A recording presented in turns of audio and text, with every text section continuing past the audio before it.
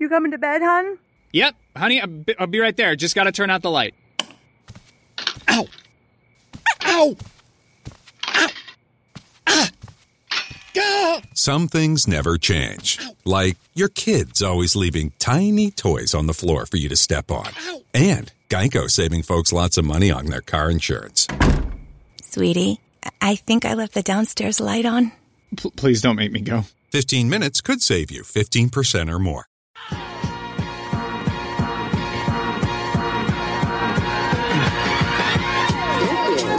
161st Street, Yankee Stadium. Swung on a hit in the air to deep center. Gets back, away back. She is gone.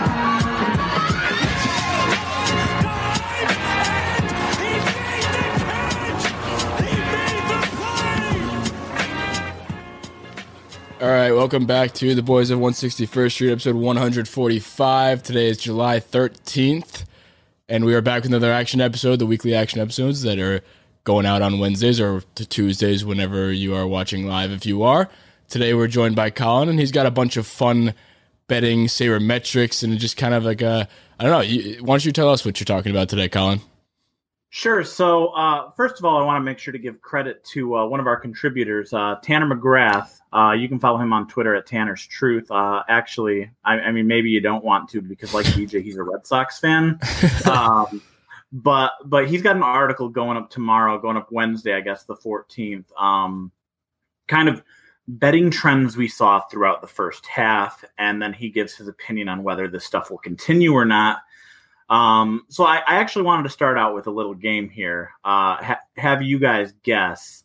So we've got our most profitable teams of the first half and our least profitable teams for the first half. As you know, in baseball, people rarely bet on run lines. It's just straight up money lines. So it's teams that you bet on who were underdogs often enough to make you money, and teams that you bet on who were favorites and lost enough that they don't make you money. So I'm curious, I just for a little fun here, if you guys had a guess on the most profitable team of the first half of 2021. You want to start us off? I think I know this one from previous episode. It may have changed though. Yeah. So I have the top five and bottom five. I'll start off. Actually, I'll start off just I picked this team when I was guessing earlier on, so I'm gonna stick with this team, and it's the San Francisco Giants. Yeah, I would say the same. I think other teams that may be in that top five could be potentially the Reds, because they're sneaky in second place in their division. I think they are still. Maybe the Mariners. They're a little bit above 500. I'm assuming they've been heavy underdogs in a lot of their games, so I feel like they're around what the Athletics were or used to be at before they got respect in like the last couple of years, when they've always kind of just been a shitty team and Vegas didn't assume just the money ball will work type thing. I think that's kind of what the Mariners should be sitting at lines wise. Yeah, you nailed it. You guys both nailed number one, the Giants. If you bet the Giants straight up every single game in the first half, you'd be up 20.1 units. Mariners right behind 19.2 units. Wow. The rest of the top five, we'll see how much it surprises you or not. The Red Sox, 15 units. The Rays, 10.6 units. And the Astros, actually, at 6 units. Astros and Red Sox shock me a little bit.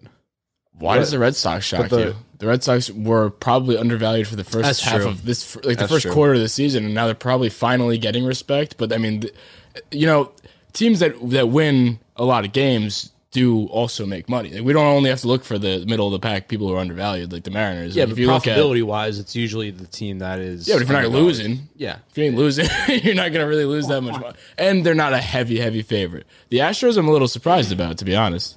Yeah, 6 units, not an insane amount, but still that's the fifth most profitable team. Let's go to least profitable. Do you have a guess on I'd say the Yankees are absolutely up there. The Braves. Yankees.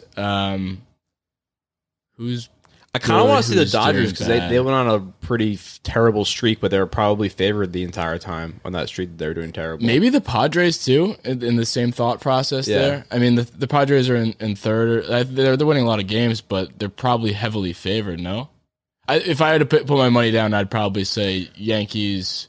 But Twins, maybe Twins were supposed to be good, and they just are dog water. Before you answer that, like, are we going a terrible route, or is we just pick the worst teams in each division because those are going to be the least profitable? Like, is it the Rangers? That's actually where we're going a little bit. It's not quite as surprising. The bottom two teams actually are the Diamondbacks. They don't win at almost twice as little money as the second worst team, the Diamondbacks. If you bet them every game, you'd be down 33.9 units, and then the Orioles at 18.7 units. The rest of the bottom five, you nailed the Twins 18.3, the Royals actually minus 12.9. And then your Yankees at minus 10 units. There you go. See, I expect that. I think we were hurting ourselves a little bit by overthinking it. I mean, with the same mentality as why the Yankees are so bad, because they were supposed to be good and they're kind of middle of the pack, but obviously teams like the Diamondbacks just keep it simple, stupid. Like they're just bad. They don't win, so they're not going to be profitable. So. Exactly. Before we move on, a couple other tidbits just to get your reaction. Again, you can draw your own conclusions as to whether these things are going to continue. Maybe you start riding this wave in the second half, help you make some money, or maybe the stuff's a little more fluky and you think things are going to regress to the mean. The Mets home unders. If you bet the under on the Mets games when they play at home, that record is 28-13-1 this season, a 68% winning percentage. If you bet $100 on the under on every Mets home game this season, you'd be up $1,359. Do you have any reasoning behind that, or is that just because some pitching, random ass their offensive pitching? I mean, they're not offensive pitching. What does that even mean? Their pitching has been unbelievable, and their offense has been not putting up a lot of runs. That's why. I guess that's why I said offensive pitching. But you said home field. That's why I thought it was something different. Team in baseball at home this year, and the best pitching staff at home this year. They're allowing just 2.26 runs per game at home, and they're scoring only 3.32 runs per game at home. It's interesting, though, that it's, when things are that profitable, it just means that the odds haven't caught up to that yet. So you kind of want to ride the wave until the odds start getting adjusted. You generally see these things level out to around 500 by the end of the season. That's why it's kind of hard to gauge, like, is it going to regress to the mean or not? I think, and Tanner, the author of this article, thinks it probably isn't. They're going to get pitching back in the second half. If Carrasco comes back, if Syndergaard comes back, it's kind of hard to say, but it's interesting nonetheless. Another one here, kind of fitting with the All-Star game going on right about start as we're recording this. Everyone always talks about Coors Field and run totals because, it's the best run environment in baseball. Coors Field has actually been profitable betting unders the last two seasons.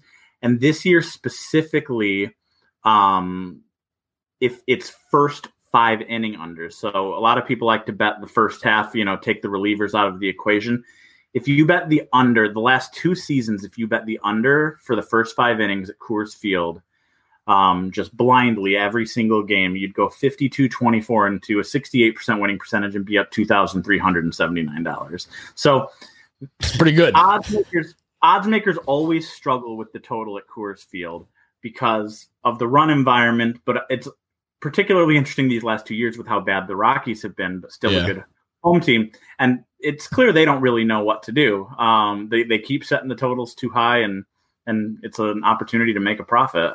Yeah, I feel like whenever we look at Coors Field over-unders, whenever they're playing there, it's just always like 12, 14, up in that crazy area. And you said, they're probably going to continue at the unders. I feel like they definitely are, especially when and if they trade Trevor Story, then where's the offense at all? So like I'm going to keep hammering the under if he gets moved to my Yankees or somewhere else. So exactly. A couple other, I'll kind of rapid fire these. I know we don't want to go too long today. If you bet the under on every Nationals game this season, you'd go 54-31-4, be up $2,085. If you bet the over on every Minnesota Twins game this season, that's 54-30-5 and be up 21-27. The over? The over on Minnesota Twins games, yes. Huh. Yeah, I guess the Twins are still scoring. Has still been good, despite how bad they've been. Yeah, with Kenta Maeda regressing. And then the final thing is pitchers. You can bet The profitability of starting pitchers, again, it kind of falls hand in hand with that team thing, guys who are kind of undervalued on teams who have kind of been surprising. The most profitable starting pitchers in 2021, Chris Flexen of the Mariners, plus 9.58. Casey Mize of the Tigers, former number 1 overall pick, starting to put it together this season, plus 9.42. Another Mariner, Logan Gilbert, 9.37, and Aaron Savali of Cleveland, plus 8.14. On the opposite end of the spectrum, the least profitable pitchers, bad pitchers on bad teams, won't surprise you to know. Jorge Lopez, Baltimore Orioles. If you bet the Orioles on every single Lopez start, you'd be down 8.94 units. JT Brubaker, this kind of surprised me actually, because he's kind of a hidden gem in Pittsburgh. Hasn't been too bad. Pirates are 4-12 in his starts, minus 7.81 units. And then Luis Castillo of the Reds, an actual former ace who just got off to a terrible start this season, he's minus 7.12 units. And then Carlos Martinez of the Cardinals, minus 7.10 units. Has Castillo done better? Castillo has been better lately. Because I had him on my fantasy team at first, and he was absolutely horrible. And he was so bad that I stopped watching. I mean, him along with Trout getting hurt and Buxton getting hurt, a bunch of other people getting hurt, I just gave up on fantasy. But that's why I don't know how he's been doing recently. So he was bad at first. So I'm not shocked by that. Yeah. And then again, starting pitcher trends. A lot of times with starting pitchers, you want to look at first 5 innings because a lot of pitchers don't go much more than 5 innings. So if you want to just bet on a starting pitcher, first 5 innings, the most profitable pitcher there has actually another Mariner, Yusei Kikuchi, all-star, not playing tonight. First 5 innings, Mariners, money lines in Kikuchi starts 10-5-2. You're up $728. On the flip side, the least profitable pitcher in the first 5 innings, Jake Arrieta of the Cubs, or I should say the corpse of Jake Arrieta, pitching for the Cubs, 4-12-1. You'd be down $867 betting on Arrieta. Yeah, he hasn't been good for a while. He's one of the biggest drop-offs out of any pitcher I've seen since. I mean, him. Other names that come to mind with, what do you guys think? Because I think of Matt Harvey being one of them, but I think Arrieta was a harsher drop-off than Harvey. Harvey kind of fizzled out over a couple of years. Arrieta won a Cy Young and then was just terrible. Really? I feel like opposite. Like, I don't know. He was a late bloomer also, so unlike Harvey, Arrieta's drop-off came when he was already in his early 30s. Like, he won his Cy Young in his late 20s. The guy I think of often... he was never at Cy Young heights, but maybe 5 to 10 years ago, I think it was Ricky Romero of the Blue Jays. Yeah. He went from emerging starter to out of the league, I feel like, in just a handful of years. And those are interesting cases too, because you can name a million of examples of these when it comes to injuries, but these are guys who stuff fell off. Yeah, like R.A. Dickey's another one. I feel like he won the Cy Young, and then his stuff, people just figured out how to hit a knuckleball, I guess. Yeah. Or he just was very old, which he was nearly probably 40. Nearly combination of things. Yeah, but that's really interesting. Exactly. Yeah. So anyway, I wanted to run that stuff by, because it's kind of just it's slightly fun facts, but if you look into the numbers a little deeper, it's an opportunity to try to find some value as you enter the second half of the season. If you want to follow some of those trends, again, people can check out that full article on theactionnetwork.com. Starting Wednesday by Tanner McGrath. If you had one of those picks to ride the rest of the season, what would it be? One of those Sabermetric. Yeah, I might ride all those. Stats. But if you had to pick one that you're most confident in, what would it be? Most confident and least confident. What would they be? Let's see. Most confident would probably be those Mets home runs. Yeah, I was going to say that too. Least confident. Well, one I didn't mention here that's within the article that I'd probably be least confident in is that the Detroit Tigers have actually been a profitable team since the start of May. They had a horrendous April and have actually played above 500 baseball. They're 32-30 since then. If you bet $100 on every Tigers game since May 1st, you'd be up $1,414. They've got a lot of young talent on the Tigers, but I just don't think that type of success is going to continue. They might finish around 70-ish wins, but I don't think they're going to be an above 500 team throughout the months of August and September. So that would probably be the one I'm least confident in. Yeah, I think if I had to pick one, I would probably pick the Mets, just because the Mets pitching is, like you said, them being so good this year, just depth-wise, and also, I mean, we were talking about this, I think, with BJ. We were talking about how Edwin Diaz is back being... Oh, no, we talked about this in our Mets preview episode. Just Edwin Diaz is actually pitching well again. That's enormous for them. I mean, their bullpen was supposed to be something that was going to be bad, and they haven't been that bad, or at least... I haven't taken a deep look at it, but I know Edwin Diaz has been good, and their starting pitching is so deep with Stroman, and they're getting back, hopefully, Syndergaard and Carrasco, or not hopefully, because I don't really care how they do. But yeah, it's going to take a pretty epic Mets-like collapse for them to not win that division with the Braves losing Acuna, the Phillies bullpen being trash, Washington, who knows. I know Mets fans are probably on edge because they've seen it before, but it's certainly their division to lose. Yeah, I think this is a different Mets team too. But the one team in that division, I think, like you said, would be the Nationals. Just knowing how good they do in the second half usually, and I mean, 2019 their second half was unlike any other, and they won the whole damn thing. So, yep, yeah, that's what I was gonna ask. Was like, I'm not ask, but just say like, I'm really curious to see what team is gonna come out and be like one of those more profitable teams in the second half, because they're probably doing pretty shitty right now, and then they're going to pick it up towards the end of the season. I think the Nationals might be a good bet. Yeah, you look at teams that are going to be underdogs because they're not playoff teams, but teams that aren't necessarily like big sellers and instead are going to be calling up a lot of their young kids who are trying and competing for jobs. The Mariners are already up there, but they fit that bill. The Royals kind of fit that bill. They don't have a lot of pieces they're going to trade at the deadline, and they've got all these young arms. Maybe they call up Bobby Witt Jr. for the second half. So I would say the Mariners are the obvious pick because they're already up there. I would say the kind of underdog-ish team that could fit that bill would be the Royals. I'm just thinking out loud here, kind of not related, but a little bit related, because you could pick them to kind of do well for them from here on out. We're talking about the Braves. Do you think the Braves will be sellers? I'm just trying to figure out who's going to be sellers in the second half. I mean, we know now that the Cubs are going to be sellers. I feel like now that Acuna news might put you in the camp of being sellers. I don't know. It's tough. It's tough because they have such a good core structure of a team. It could be like a retooling though, because this year it's not gonna happen. Yeah, this year's scratch. So like they sell off a few pieces and just like retool for next year. I think it easily go out there and win next year. Is the question. Yeah. Freddie Freeman would be the big fish. He's a pending free agent, I believe. I would like Freddie Here's the Freeman. thing, though. When you get rid of Freddie Freeman, you're basically just kind of not giving up, but you're like... No, but you're going to get a lot for him, though. Yeah, that's true. But that's also, like, that's part of your core team right there. Yeah. But if he's going to walk in the winter, you do it. I don't think that they're the type of franchise that's going to hard sell.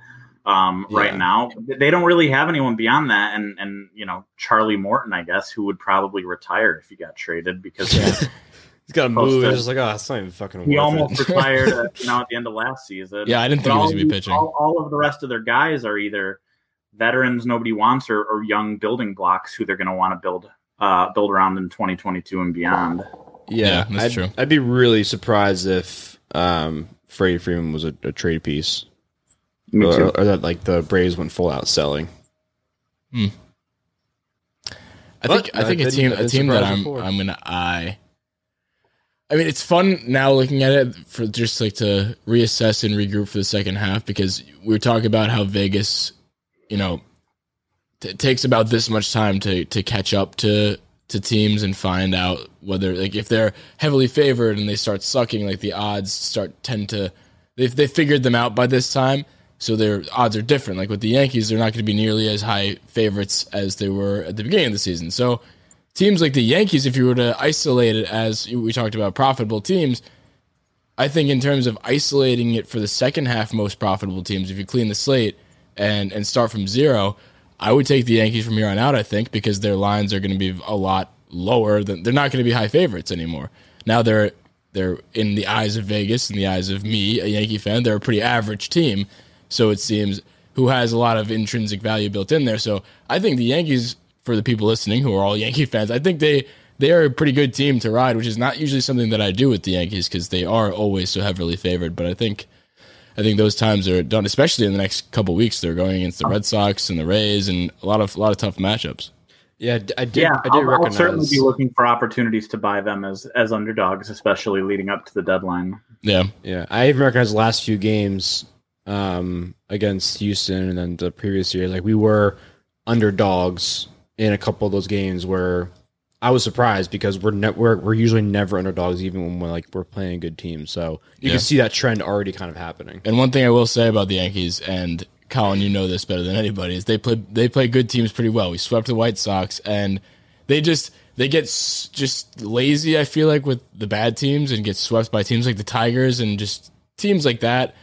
But when it comes to playing good teams, they usually play up. I mean, you saw what just happened against the Astros aside from that last game. They usually play up to the competition, so that does give me hope for the playoffs a little bit. Yeah, So. absolutely. All right. So is that the end of the article? You got anything else in there? That's pretty much it. That's all I had. Any for you gold guys. mines you're sitting on, or is that it? Any gold mines. Wait, one question I wanted for you too is well, obviously the home run derby is done, but who did you have? Because me and Damon had a little bit of a side bet, me versus him. I had Ohtani, he had Gallo. As a staff, we got rocked. Nobody picked Alonso. That's so surprising. I feel like a lot of the people only picked bet. him. Yeah, the only bet I won personally is I bet Sal Perez over 17.5 home runs in the first round. But I had outrights on Sal, Soto, and Olsen. I had that an American League hitter would win the award. They had 5 compared to 3. I had that Ohtani would hit the longest home run. He had the second longest. Yeah, Soto had the longest. At Yeah. 520. And in hindsight, it always works out like this. But in hindsight, it was like, of course, it was going to be freaking Alonso. If it wasn't going to be Ohtani, it was going to be Alonso. I'm to the point. I mean, if he's in the competition next year, if he's in the competition 2 years, I'm betting Alonso to win the Derby until he proves he's not going to win a Derby. I mean, especially with that pitcher he's got. That pitcher was just piping them in there the same spot every time. I did see the overload. We were talking about that yesterday when it was happening. It's like, oh my God, this guy is literally pinpointing it high and inside every time. And then the graphic came out where the pitches landed, and it was in the same spot actually every time.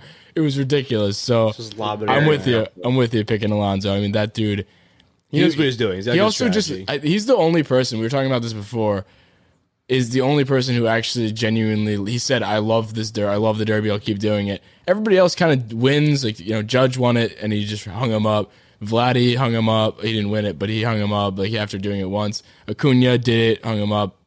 All these guys, Stan, I think Pete Alonso is probably going to do it until he is like in a wheelchair. Yeah. Yeah, next year will be fun too. The All-Star Games at Dodger Stadium. We were actually talking about this last night. Giancarlo Stanton's from the Los Angeles area. They can get him to do it one more time next year. Get a Dodger or two in there, depending on who's having a good year. It'd be fun to see Bellinger or Muncy or Seager. Or I was saying I think Will Smith would probably be an awesome home run derby hitter. Yeah. Well, and then just Alonso defending his crown again against a host of mashers. I love that they put up $1 million to the winner. It gets a lot more interest from the top sluggers. It's like, it's okay if Judge or Tatis Jr. or Vladdy don't do it because there's still enough big time hitters willing to do it. And then you get cool stories like Trey Mancini or hometown guys like Story was. But yeah, it's a hell of a lot more fun competition than it was a decade ago. Yeah, no, it's definitely a blast. I was saying yesterday before it came on, I'm more excited for this than I was for any Yankee game in recent memory this year. Like I was, other than opening day, I think yesterday I was more excited to watch than any single game. So yeah, hopefully that changes in the second half. But I don't know. I don't know where we sit with our Yankees. But anyway, man, appreciate you coming on. And I don't know, do they have odds for the All-Star game? They do have odds for the All-Star game. We've got our best bet article up right now. I'm going against Sean Zerillo, our top MLB guy, so that makes me nervous. He makes the National League favorites. The National League are betting favorites. Last I looked, they were minus 120. The AL was plus 100. My best bet, because I wanted to have a little fun with the All-Star game. It's just the All-Star game after all. Is I love early scoring. If the no runs first inning prop, and say yes to that. I love it with Scherzer giving up a lot of home runs this year, with Ohtani probably being tired from last night. Yeah. I love that. And I also have a plus 160 prop that's people are going to listen to this tomorrow and laugh at how terrible these bets turn out. The American League to score first and win was plus 160. And that's my favorite kind of fun prop out there tonight. Who would you take as an MVP today? My sleeper pick, I didn't bet any MVPs, but my sleeper pick would be Marcus Semien. He feels like the kind of under the radar guy. He's a starter, hitting a little down in the lineup, couple clutch hits, and he takes it home. If any of the top stars do something big, Ohtani, Vladdy, Tatis, they're obviously going to win it. But the under the radar pick, I would say. I hope I can look like a genius. Yeah, to your listeners if everything hits. If you don't, we'll just cut it out if you're wrong. Marcus Semien, that would be my pick. No, I could see that. A lot of people I saw were taking guys like Bo Bichette and other people like that. I'm going to be a little homer biased, but I'm going to take Judge because last time in the All-Star game, remember what happened with him and Scherzer on the bump. So Scherzer was pitching and Judge just immediately takes him deep. So I will hope that happens again, and that would be very fun to watch for me. Who would you take, Damon? I feel like they're going to give it to somebody. They have to give it to somebody like a big name. Like if Tatis makes one good catch, they're going to give it to him. Yeah, so, or I feel like Vladdy might just hit. And I'll have to win though. Too. Or honestly, this though, if Ohtani goes one inning pitch, no runs, and then gets one hit, he's going to win it.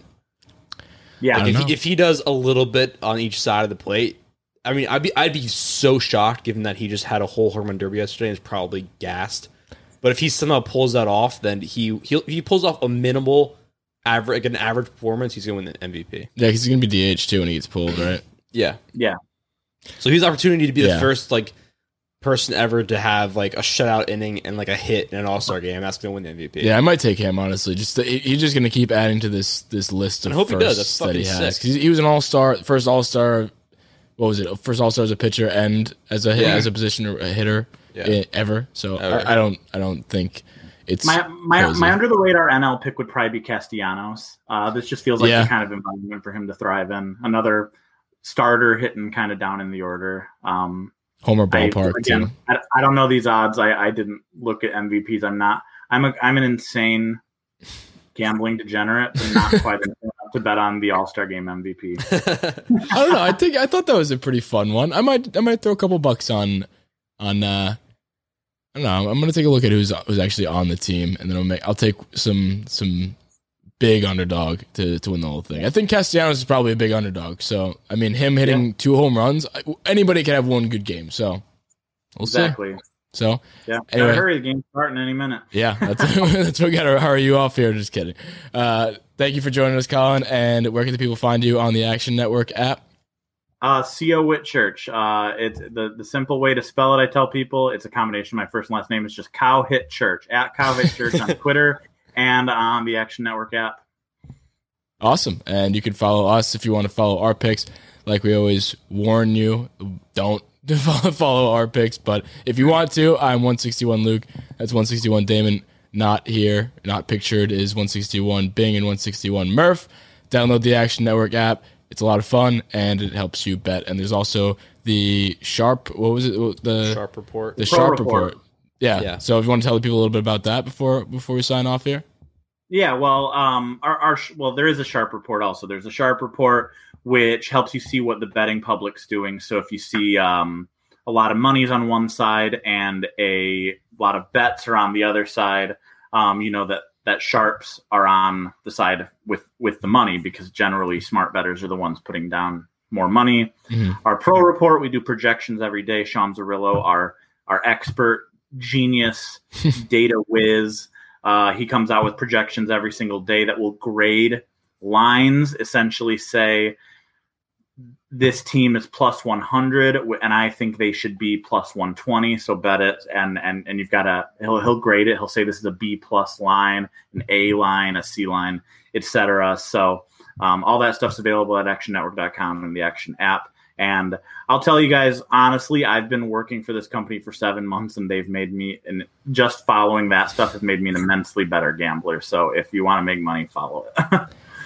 That's the slogan right there. Make money, follow action. If you like money, follow Action Network and all their resources they have there. They do have a ton. I've been using it for a while, and yeah, definitely got a lot of stuff there. Anyway, thank you, Colin, for joining us today. We'll see you back here in 2 weeks because you and BJ do the alternating thing. But hope you enjoy the All-Star game, and thank you. Thanks for coming on. Thanks, guys. Talk to you soon. All the guys at 161st Street, I just have 2 words for you. See ya.